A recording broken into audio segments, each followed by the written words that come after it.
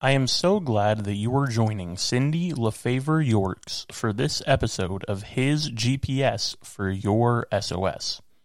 We pray these encouraging words will enrich and bless your day.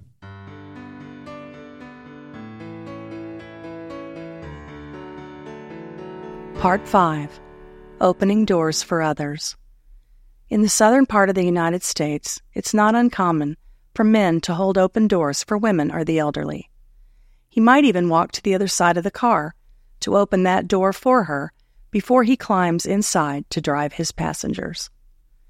Even more common are those who hold the door for the person behind them if they are in close proximity. Such niceties are part of a common courtesy that some might say is disappearing with an overall decline in social civility. As Christians, we are called to love one another and to serve one another as an outpouring and evidence of that love. Jesus himself said in Acts 20:35, we read of Paul's reminder there that he modeled how to do this kind of hard work and that we must help the weak because Jesus himself said, it is better to give than to receive. Paul here refers to what Jesus said in Luke 6:38. Here we read, give and it will be given to you, good measure, pressed down, shaken together, running over, will be put in your lap. For the measure you use, it will be measured back to you.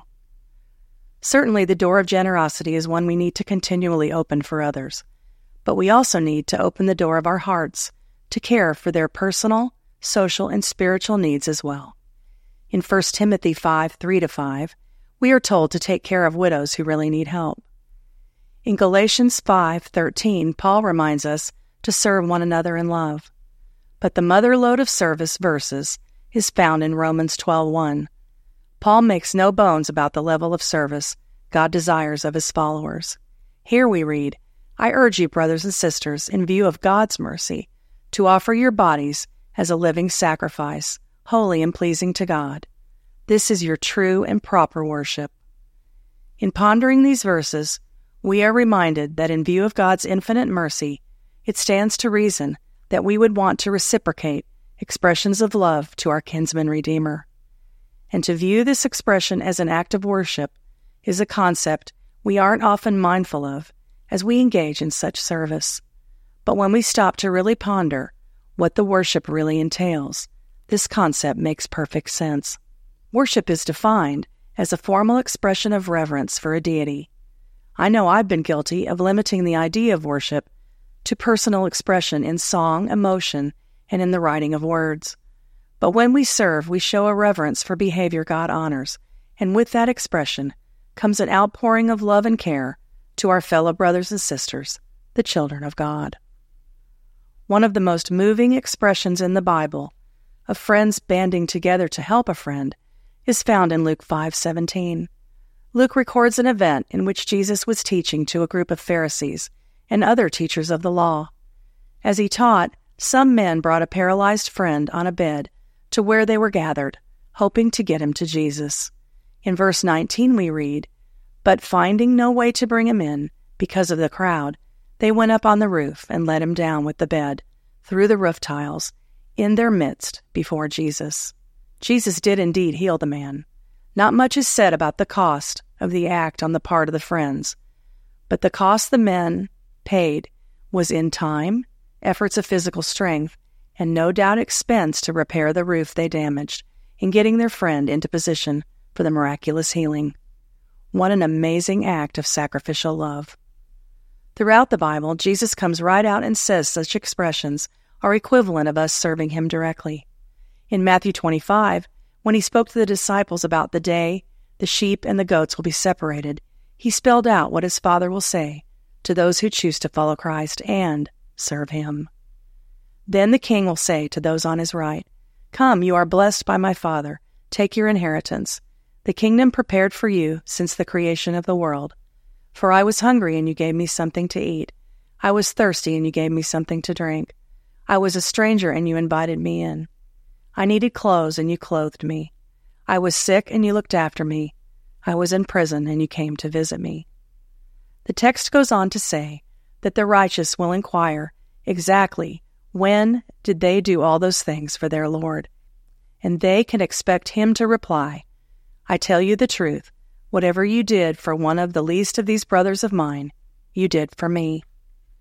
I love how in God's economy, acts of love outrank even our feeble attempts at total obedience and lives of holiness.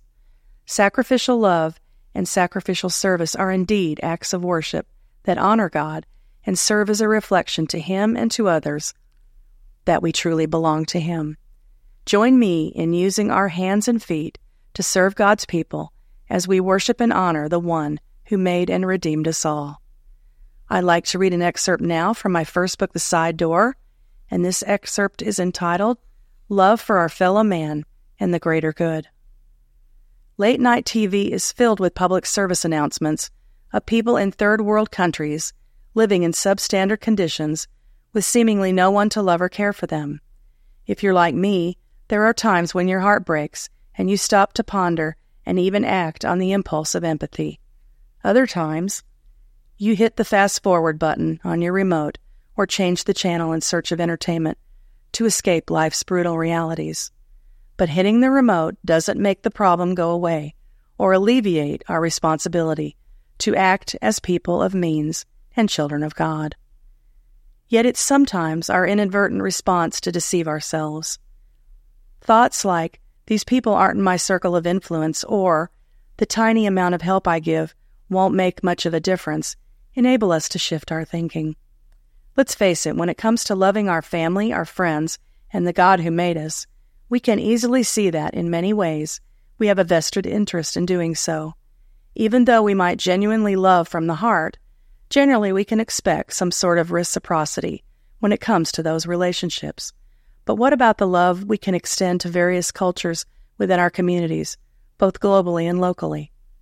That kind of one-way love is just as important, and it's still an integral part of being a caring, loving steward of what we have in a world of have-nots. Jesus was continually fine-tuning his radar in search of the have-nots. Though he often worked miracles of healing, he didn't always fix or solve every illness or circumstance. But every encounter mentioned in the Bible between the Son of God and individuals who were open to Jesus Christ involves his deep love for them, and many were profoundly changed by their encounter with him. As Christians commissioned to share the good news of Jesus and serve as his hands and feet, we are uniquely positioned to infuse Christ-like love to the outer circles of our social sphere. When we serve meals to the homeless in our communities, pack shoeboxes filled with Christmas gifts for children overseas, or travel across the world to share the gospel with third-world inhabitants in desperate need of hope, redemption, and restoration, we are obeying God's greatest commandment in the most selfless way available to us. Having these experiences myself has enabled God to open my heart to those he loves. Jesus points out in his Sermon on the Mount that if you love those who love you, what reward will you get? Are not even the tax collectors doing that? Of course, we don't always feel like giving, which is why Jesus says, if someone else wants to take your shirt, hand over your coat as well. And that's from Matthew 5:40. When it comes to selfless love and giving, we are always in training until the day Jesus comes to take us home. We need to respond to people in need whom we don't know. Go 2 miles with anyone who forces us to go 1. Give to the one who asks. We might not feel like it, but obedience to God always brings great reward. And the keys to kingdom living are: extend your love to the earth's end, fulfilling the law of love. And the doorpost is, do not neglect and do good, and to share what you have. And that's from Hebrews 13:16. Thank you for joining us today for this episode of His GPS for your SOS. Cindy also posts encouragement daily on Instagram.